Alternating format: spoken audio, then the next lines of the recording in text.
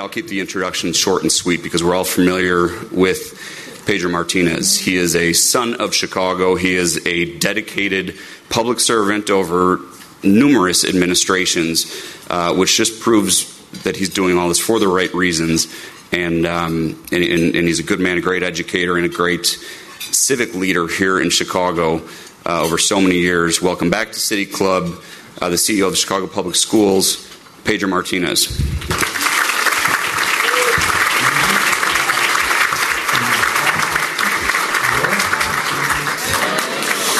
So I got to tell you, I feel a little bit of nostalgia, not only because this is my second time, but, 20 years ago, right around July, August, I had just started with CPS, was the budget director, and I got to come to hear Arnie Duncan do his speech here.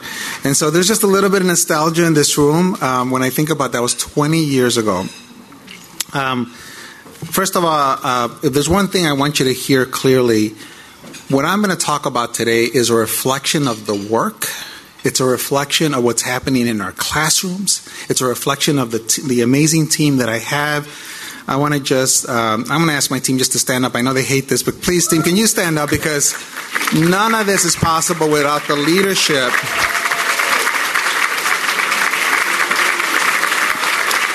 And I got to remind everybody, we have over 40,000 staff. So this team has an enormous responsibility, right? The fourth largest district in the country. I want to again just thank our elected officials.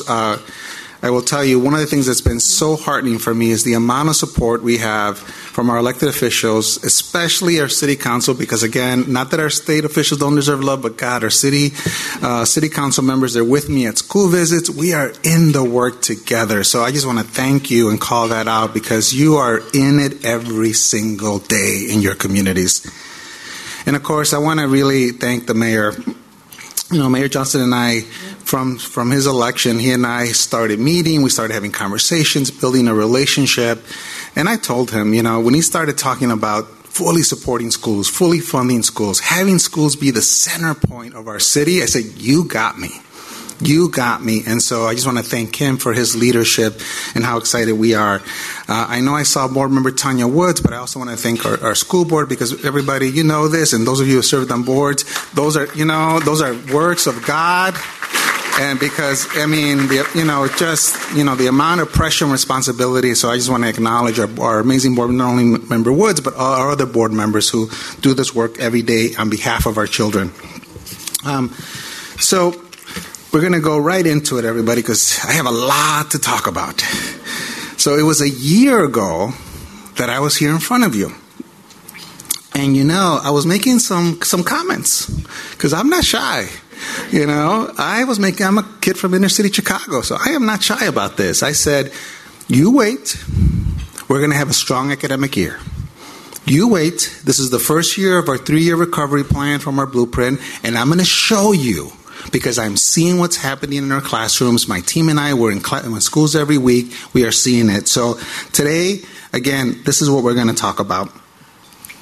And I knew when I said these statements that this was possible because of the tireless efforts of our educators, school leaders, and our steadfast commitment to equity and everybody. Nothing is by chance. Okay? So anything that you're seeing, there is nothing by chance. It doesn't mean that we got it right. But there is a strategy, there is research. We have amazing research partners that we work with. Everything is driven by practice and what we feel is the best to put the district in the right position. And so we, one of the things, of course, that happened to our district as well as the rest of the country is we got hit with COVID-19, this amazing pandemic. And I will tell you, it scared the heck out of us. Not only because we were seeing what was happening with our health, with people dying, people that were close to us, but we also saw our proficiency rates. All the work that CPS had been working at for almost 2 decades was at risk. And so we pivoted. We had a 5-year strategic plan that never got a chance to really get off the ground. We created a 3-year blueprint that took those components from the strategic plan, and they were laser focused to deal with what we were seeing with the pandemic to make sure our district was coming back. So here's the question. Did our work pay off? Was this the year of recovery that we believe that it could have been? And I am pleased to answer, the answer is yes, with some key caveats. Not only are our students recovering, but their successes are allowing us to use adjectives like highest ever, record-breaking, in ways that have even exceeded our own expectations. Now, with those caveats, we have a ways to go, everybody. We have a ways to go. I will never say that we're there, but it is a good start. Remember, this was year one of our recovery, right? I'm going to keep saying it. It's year one. So for all the critics in the room and out there, it's year one, okay? We do this work for the long run. That is who we are. And since we're moving in the right direction overall, our focus now is we're digging deeper into our data to identify those groups that need additional support. Because despite these gains, I will tell you, we are still, and by the way, these gains were led by our students that had the largest gaps, but guess what? Those gaps were wide. They're not going to get closed in a year. So near the end of my remarks, I'll share more about the strategies we're building to provide equitable access for all students and how this work fits in with our next strategic plan. Go to the next slide. So now I'm going to outline the academic data from the past year, starting with our youngest students and working up. One of our top priorities over the past school year has been early literacy. We know this, everybody, that we cannot even build on academic enrichment. We cannot even dream for our students if our children they're not proficient readers. So what we do is one of our goals and visions is that we want our readers to be proficient by third grade. By the way, one of my sisters is a kindergarten teacher. She's like, CEO, they got to be proficient by kindergarten. But that's a whole different story. She and I have that debate all the time. But this ensures that they have a strong foundation so they can move forward, and so that because we know reading is an essential tool. So we knew that during the pandemic, the students that had the highest impact was our youngest learners, and this was specifically with COVID-19. If you remember, parents, those of you who had preschoolers, 3 or 4 or 5-year-olds, remember that experience during the pandemic, right? I remember that experience of trying to get them in front of a computer. Remember how that worked, right? What was interesting is what we saw, everybody, is that our older students actually did better. They actually navigated, and in fact, our survey data even showed they felt more connected to their schools, but yet we saw the rigor suffer because of what was happening during the pandemic. So what we do, everybody, is we have a diagnostic that we apply 3 times a year, beginning of the year, middle of the year, end of the year. By the way, this is the first time that over 90% of our schools are using a common diagnostic, right? Opportunities that happened during the pandemic that we didn't have before. And so because of that, I can share with you actual evidence of what's happening in our classrooms. So what we saw was that overall, the percentage of students reaching proficiency more than quadrupled, increasing from 9% at the beginning of the year to 39% at the end of the year. And what I want you to understand when you think about the 9%, that is a function of what our children don't have access to and experiences in their daily lives. Okay? So for my middle-class families, when you're taking your children out to different field trips, you're having different trips around, that vocabulary, those experiences they're building, you have to understand the majority of our children don't have that kind of life. So they're going to start low. And I don't care whether you're in Chicago, I don't care if you're in San Antonio, where I was here before, you're in Denver, or you're in Las Vegas. Every city is the same. The percentage of black students' proficiency level, by the way, increased from 5% to 32%. And the percentage of Latino students reaching proficiency increased from 5% to 31% by the end of the year. So they increased 6-fold. So they actually even outperformed the rest of the district, but that is the growth they had all in 1 year. Of course, the work will never be done. We got to get to 100%, right? But when you're building these foundations, think about what's possible as we continue to do this. Now let's go to our older students. Our latest data from students from 3rd through 8th grade, these students, they take an assessment called the Illinois Assessment of Readiness, and this is to track their readiness in English and in math. And I just got to say this, because I have the podium. Our IAR assessment, so I want you to understand this context. There was a study pre-pandemic that looked at the IR assessment to all the other state assessments in the country. And guess where IR assessment was in terms of rigor? It was in the top 5 in the nation. Even more rigorous than our national assessment called the NAEP assessment. That was a study that was done independently, everybody. So think about what that does. So whenever you see these results, I want you to keep that in mind. So when you have a more rigorous assessment, what do you think happens to the results? But as the children are growing, what do you think that means in terms of the results? Right? So I want you to have that context. So the punchline altogether was that we had last year, in our first year of recovery, the largest gain we ever saw on the IR assessment since the assessment started in 2016. Our English language learners had gains of 5.9 percentage points. Our math was less, 2.6 percentage points, but even with that, everyone, we outperformed the state for the first time.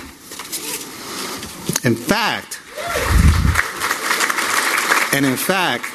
87% of our schools had gains in reading, 73% had gains in math. It was at scale. And what I want you to think about, because by the way, you know, as parents, we care about this stuff. Trust me, we all do. I just admit it, because you know you look at that information.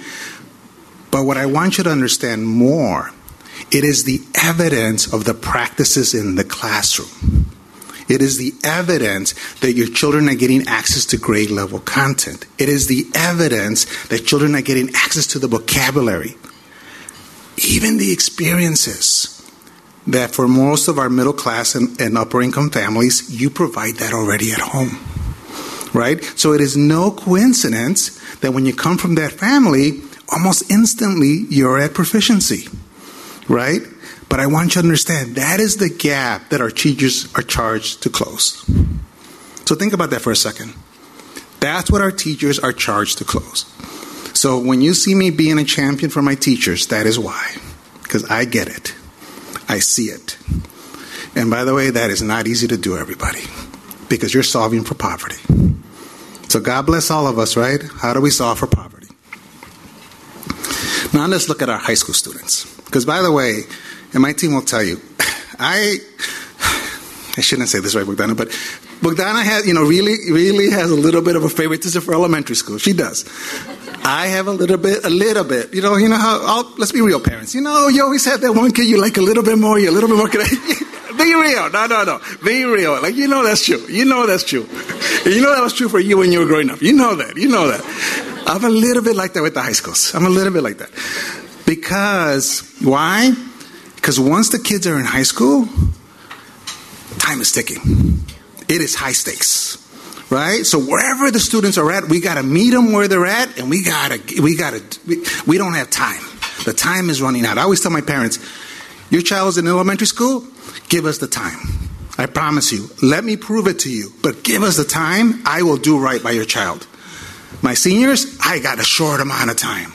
So guess where I spend a lot of time talking to is to my seniors. Because I only got that window. And I can't say, hey, I wish I would have came 5 years ago. I wish I would have been here when you were in 8th grade. I would have done this. And it doesn't work, everybody. So this is why this is a big deal. Okay? I want you to understand that. Oops, you know what? I think, did I skip a slide on the middle school algebra first? Sorry. Okay. Sorry, but I'm getting too excited. So before I talk about our high school students, I want to talk about as another amazing strategy, which is our math. So you saw our results earlier. Our math gains weren't as high as our reading. By the way, that's a huge emphasis for this year. But for us, one of the biggest initiatives we have is getting students access to algebra by 8th grade. Why is that? If they get access to algebra by 8th grade, they can get access to statistics, to pre-calculus, to calculus. For those people in the room that are in STEM fields, think about your pathway to get into STEM fields. The only way you're going to get into STEM fields is you got to have that foundation. And again, couple that with science. So for us, this was a big deal. So 2 years ago, more than 20% of our students who were ready for algebra, because we've always had diagnostics, didn't have access to algebra. And by the way, guess which neighborhoods didn't have access to it? Our South and West Side. I'm happy to report, everybody, as we stand today, over 98% of our students have access to algebra, more than 1,000 more than 2 years ago. Here's what's even more exciting. So you push up the numbers, so what do you think happens to the passing rates, right? Normally, they go down. You know what happened in our district? The passing rates went up. And what's really even cool, for those students that don't pass, we're seeing success during the summer. It's like a refresher. And worst case scenario, they take algebra again in 9th grade and they breeze through it. Because who the heck made the rule that you got to have, algebra by age 13, right? It's our educational system. So that is the worst case scenario. And we know that algebra is the gatekeeper course for that math pathway that lays the foundation for STEM. So regardless, it's a win-win for everybody, but I will tell you, the vast majority are passing it. But even the students that are not, we go deeper. We're like, okay, we got summer programs. Okay, worst case scenario, we'll do something, as they start 9th grade. So now let's shift to high school.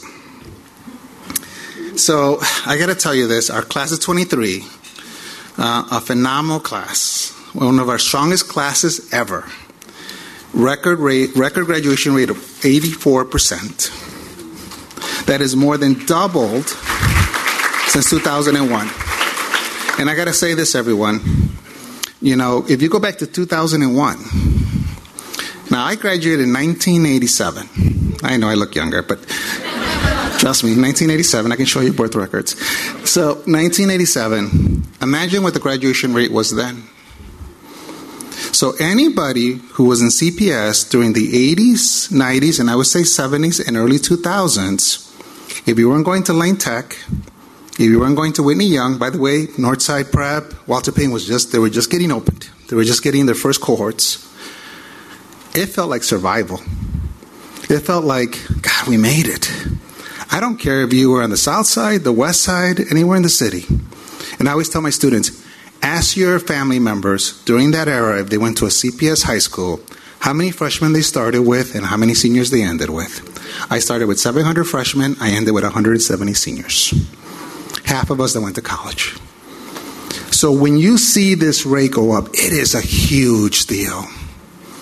Because when you hear me talk later about what the goal is here, which is economic and social mobility, I'm going to cut to the chase. How the hell do you have social and economic mobility if you can't even graduate from high school?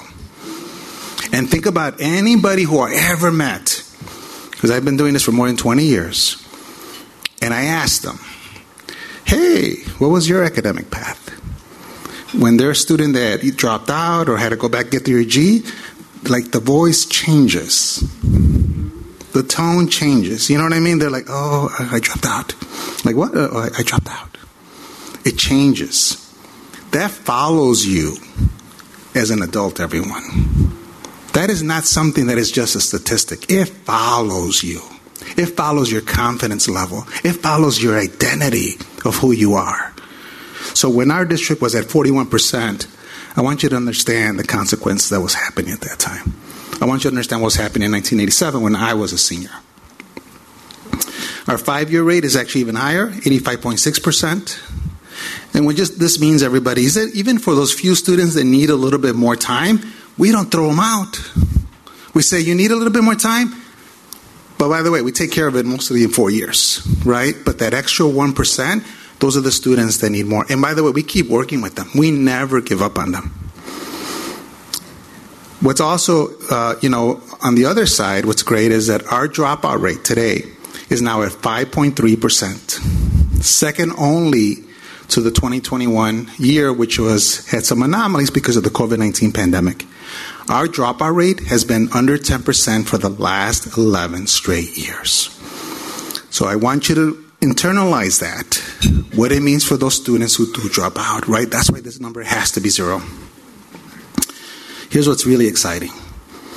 The class of 23, and by the way, I was going out challenging them because the class of 22 had just broke a record of scholarships, $1.5 billion with a B, and I said, guys, I need you to break that record. I mean, I was literally, my staff would say, I was going out like crazy, talking to the team, like, you got to do it, you got to do it. Everybody, boy, did they show me $2 billion with a B in scholarship.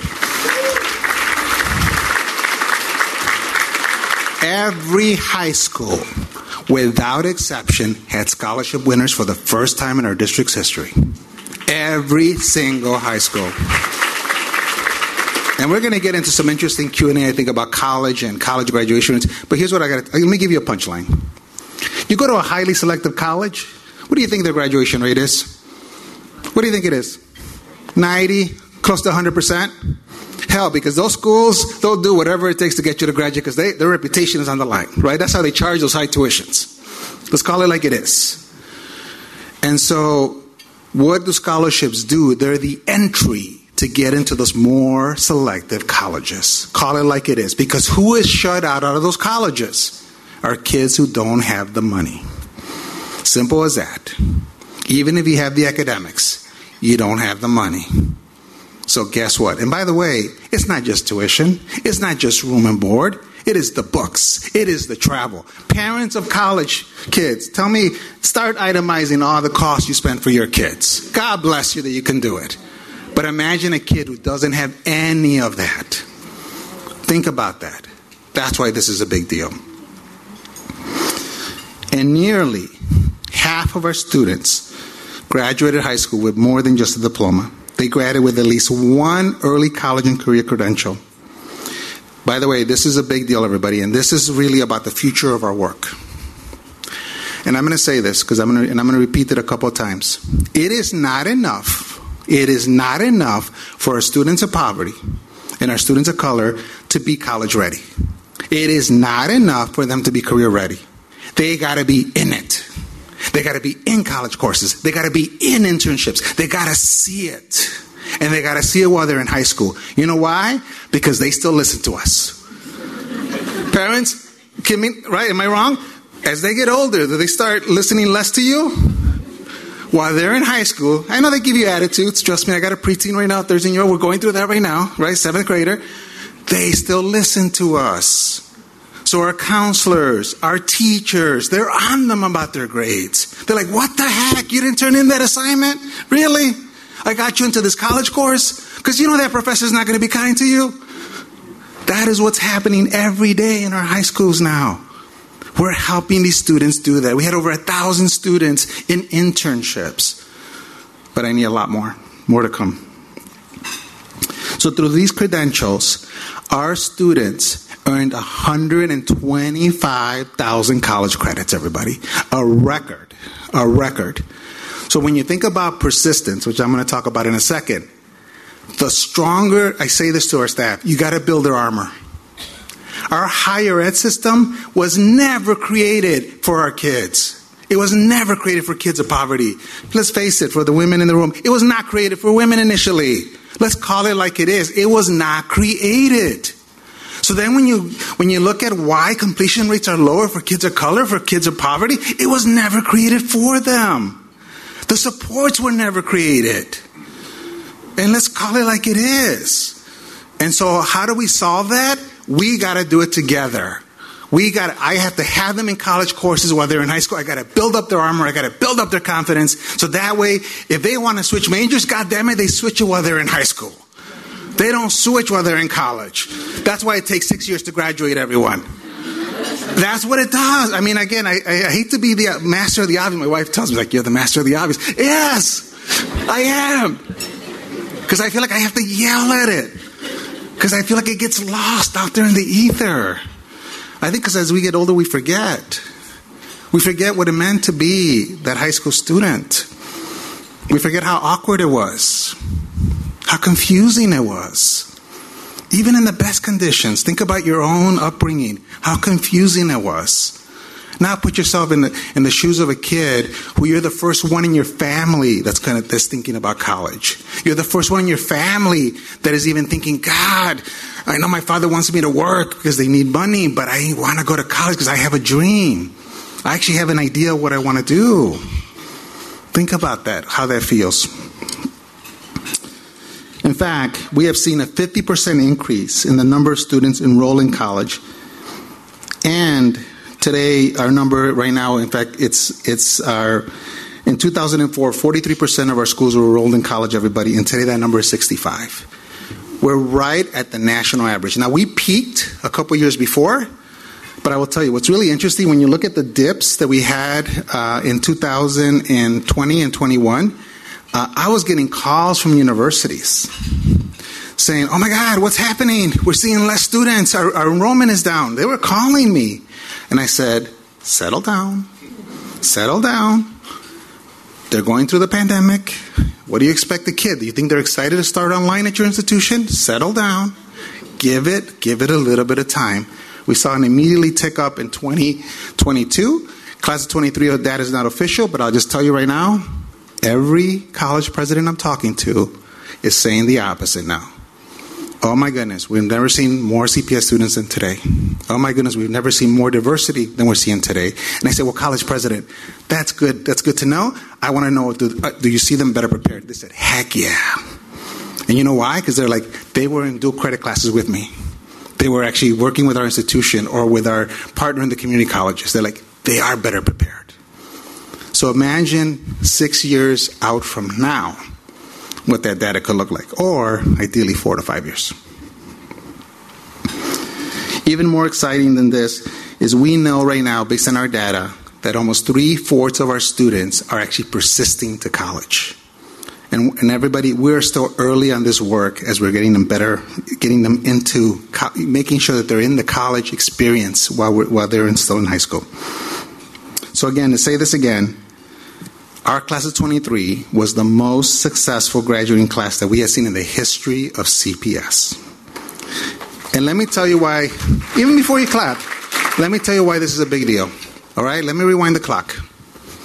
2019, these students were just finishing 8th grade the spring of 2019. So they started the fall of 2019. What happened during the spring of 2020? Right? What happened? Right? None of us, all of us, I think, experienced that, right? They spent their sophomore year learning remotely.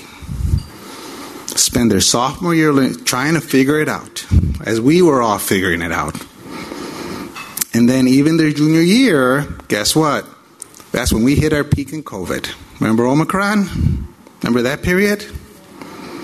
So last year was their first year where they didn't have a disruption related to the pandemic. And yet, this is what they did. So now, think about that. How special that is.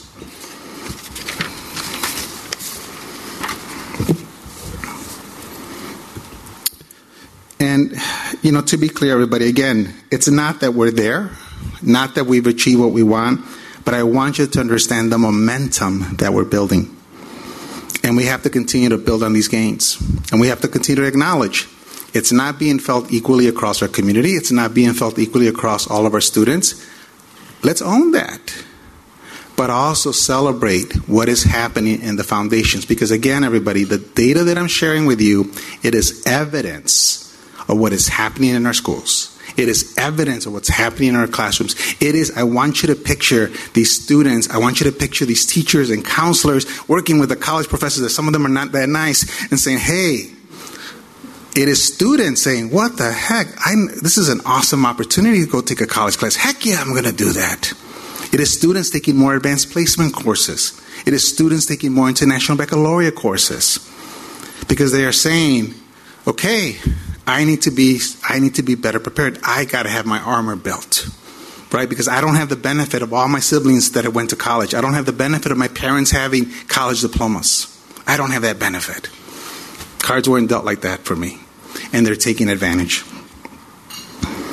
So we rely, the other thing that we want to, as we think about leading indicators, we rely on a metric developed by the University of Chicago called Freshman on Track, which is one of our most accurate indicators of future success.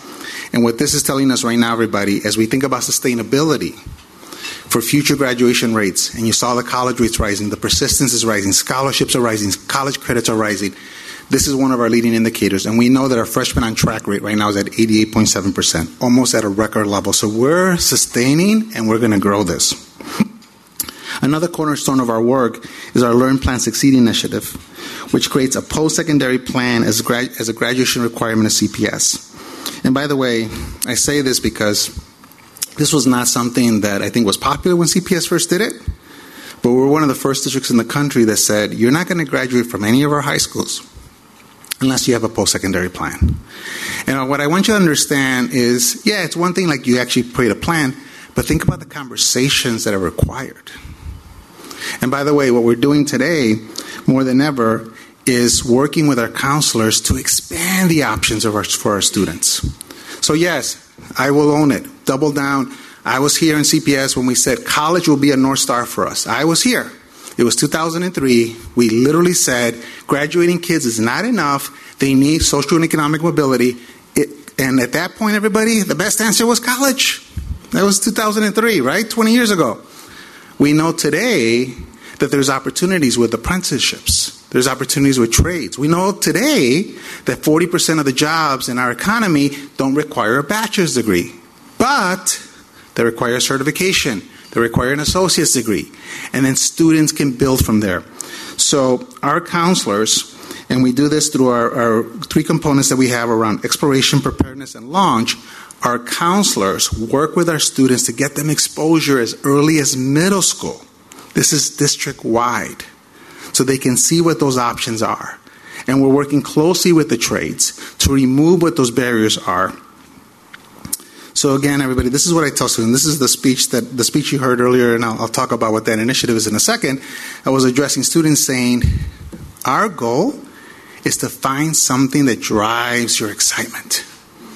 Because if I can get you excited about something, you're going to work for me. You're going to work that much harder.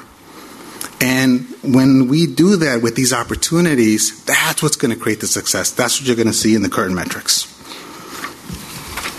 A lot of this work relies on partnerships. And there's a few in particular that I want to acknowledge. First, this is our Chicago Roadmap. This is an initiative that started even before I started, that started to really tackle how do we work with the community colleges in a closer way so that we could ensure that our students are better prepared. It's tied, it is grounded by 5 domains. For example, we have an academic readiness and success domain. In the past year alone, in fact, so one of the things we saw, everybody, as part of this initiative is that our students, as they were getting to get into college courses, they were being stuck in remedial traps. Stuck in remedial math, remedial English. Today, as we speak, we have more than 3,000 students taking care of remedial English while they're still in high school. And we have a similar number doing it as they are similar in math as well. In addition, we actually have scholarships for them now, and they are driving out due credit. Now, one of the initiatives that is very exciting, and we call it the Runway 606. So this is brand new.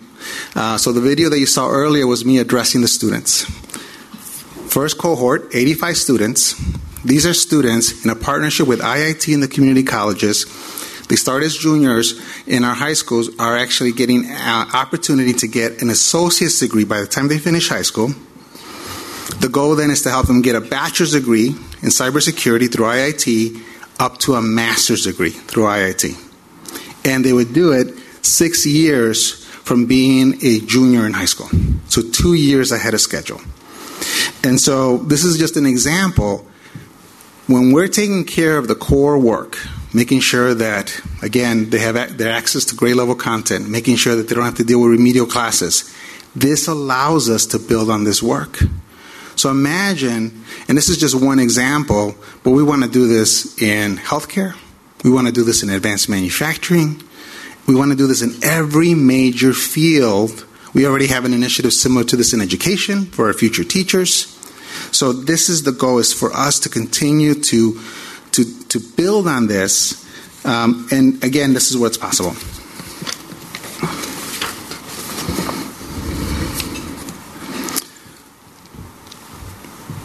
So again, everybody, I want to acknowledge with all this work that's happening, we will continue to still work longer term to make sure that we address achievement gaps, because as we're building these programs, one of our goals is making sure that we acknowledge that we still have these gaps. And we know that as we think about, again, all these gains, we still have to ensure that they're being felt throughout our city evenly. So I'm going to talk right next about our strategic plan. So one of the things, everybody, that we've been charged with is making sure that as we think about the future, building the next plan that builds on this work, that continues its success, but also addresses the persistent gaps that exist to our community. And we're going to make sure, and the strategy you're seeing, in fact, if you don't mind, let's go to the to credit real quick. Right there. One of our most promising initiatives that we have right now is, for the first time in our district, we are seeing an initiative at scale where we have no racial gaps. What you see in front of you is students that are getting at least a semester of college credit, and we're growing the program by 20 to 30% a year. And what's great is that it is our high schools that don't have the enrollment to have a lot of advanced placement courses. Sometimes they don't have the enrollment to have a strong IB program. These are the high schools that are really jumping on this. And by the way, the demand is getting so strong that, again, our goal is just is making sure that we just monitor the growth, but we're seeing this as one of our key strategies. So I share this with you as we think about the future. And let's go to the strategic plan slide. Sorry. So as we build our strategic plan, this is going to be one of the hallmarks of the work. And let's just end with our partnership, and then we'll go to questions. So what I will, again, put to everybody, what if, as a community, as a district, as a city, as the world of philanthropy, our community-based organizations, our employers, what if we all collectively own social and economic mobility? I want you to think about that for a second. What if we actually owned it and we said, that is what we're going to be about?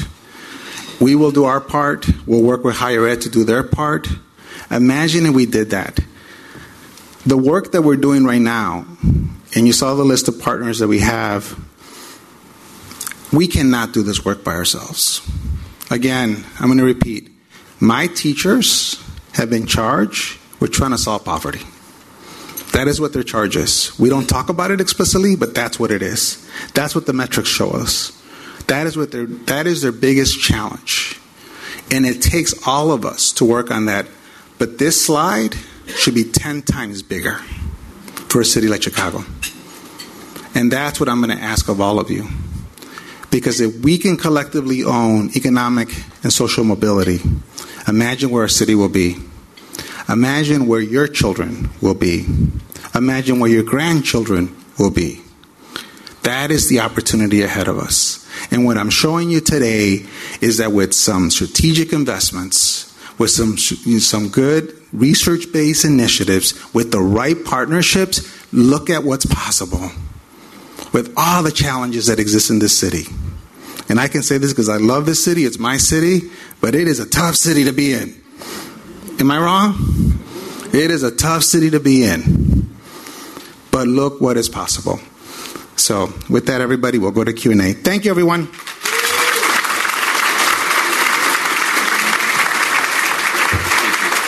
Catch your breath there. Thank you, Pedro. It's quite obvious why you're such a great leader, and we're fortunate to have you here in Chicago. We have a number of questions. We're going to squeeze a couple in. If you do, I see there are a couple out there. Amanda's going to bring them up, but we'll try to keep this quick. With enrollment and this is coming from Susan Snyder, with enrollment shrinking, why aren't overhead costs also going down? So a couple of things again, and it's a great question. So first of all, our enrollment is actually stabilized for the first time in 10 years. We didn't talk about that. So, and by the way, we were seeing enrollment stabilize even last year as we were coming in. And of course, now with our migrants, we're even starting to see a tick up in enrollment, although it's too early to tell whether that will be permanent. I will share with you that what is happening today in our classrooms, it is because of the investments we have made to provide those resources. Our overhead is still one of the lowest in the country. It's about 4 to 5%. Think of your organization. What is your overhead? That is our overhead, everybody. Now, we have scale on our side, so I want to call that out.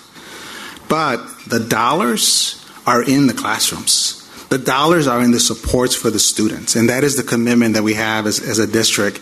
And so always we'll look for efficiencies, don't get me wrong. But with that, again, I need to make sure my teachers have the tools, that they have the systems and supports to be able to serve our children. Because again, everybody, we're dealing with poverty, we're dealing with violence, we're dealing with all the challenges that are in our neighborhoods and our schools. We have to make sure that we're serving these children in the best way possible. All right. Gregory Schaefer asked, do you have a problem with fentanyl? And I think he means CPS as an institution. And if yes, how are you addressing it? I'm reading this. So very serious issue. Yeah, no, it is a serious issue. So we are partnering actually with the city, the Department of Health. You're going to see parents, I don't want you to get surprised, you're going to hear about Narcan being in our schools because, again, whether we like it or not, it is always a risk. And it's better for us as a district to be prepared. It's better for you as parents to be prepared. Here's the reality, folks. It is harder to be a parent today than ever before.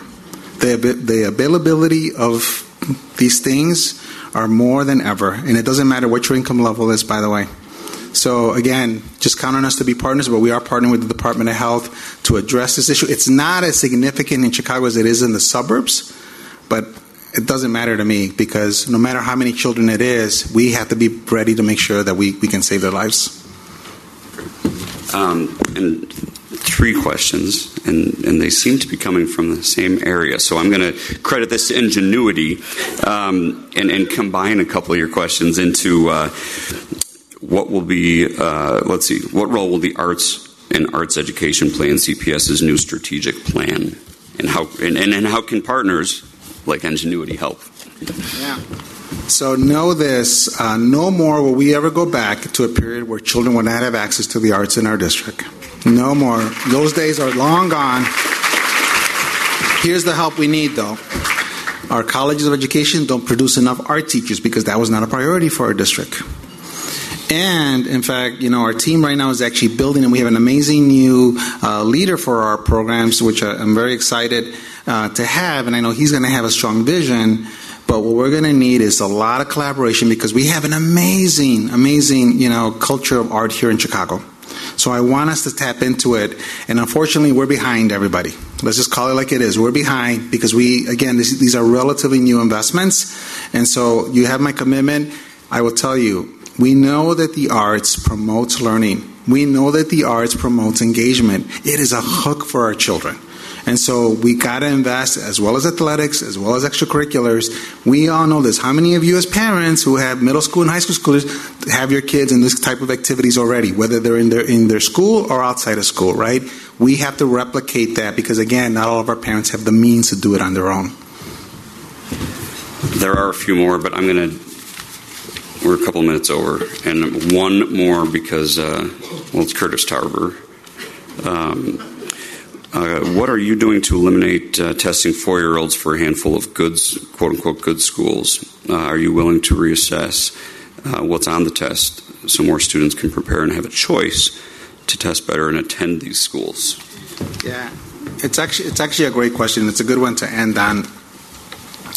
So one of the things that we are looking heavily at is our current practices around testing kids in at a young age.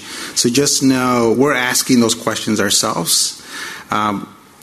Here's what we're building, everybody, and it's going to take us some time. Our vision is that every school will have the experiences that our children need to be successful. They will have the academic rigor, will have the academic enrichment, will have the arts. The reason our magnet schools are so popular for our parents is because they don't worry about their children being challenged. They don't worry about their children getting access to grade level content. And on top of that, they get enrichment, right? So who's not going to want that? And the one thing that I remind our team, these investments that we're having in our schools, they're relatively new. Right? So for our families that are experiencing it today, they're seeing a difference, and they're telling us they're seeing a difference. But it's going to take time. For our new parents, when you just have a 4 and 5-year-old, oh my God, when I hear I got to get my child ready to get tested, I go, what are you talking about? You got to get them to get tested. So let's have the conversation about the schools that exist. In the meantime, we are going to look hard at these policies because they have unintended consequences, and especially around excluding our children who frankly need that enrichment even more because they don't have the means at home. Last thing, everybody, I just want to call this out. I got so passionate about my speech that I went off script, so I apologize to my team for this. But we have the Children First Fund that's here in the room, and I could not do this work without their partnership. So please, it is one of the easiest ways for you to get involved is through our Children First Fund. And I'll just end with this. When I look at this room, when I look at the people that are our supporters that are not even in this room, we can accomplish amazing things. There is nothing that we can't do together. And what I will tell you, what I'm showing you is the evidence that our children already know that. They know that. They've been waiting for us. They've been waiting. Like, I knew I could handle a college class. I was just waiting for somebody to offer it to me. I knew that I could get a scholarship. I was just waiting for that extra support to help me understand what's available. So for employers in the room, my students are ready. And by the way, they will be the most loyal workforce you're going to have. Why? Because they listen to us. They're still in high school. They do. You get to shape your future workforce. Philanthropy, there's no better investment than our students. Look at the results. There is no better investment than our teachers and social workers and counselors and school leaders who get to know these children every single day. And they see them beyond a data point, beyond a stat, beyond a test score. They see them for who they are. And it is the work that we preach. So I will invite any of you, come visit our schools.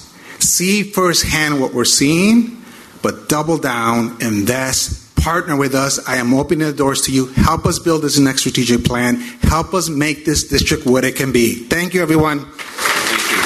Thank you, Pedro. Awesome. Thank you. Thank you, Pedro Martinez and your team for all the good that you're doing. There's so much good happening out there, and this is proof.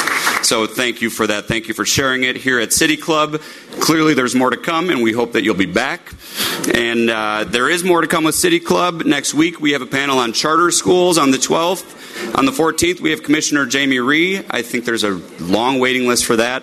But please come back, and with so much more to come, we'll see you back at City Club soon. Thanks again.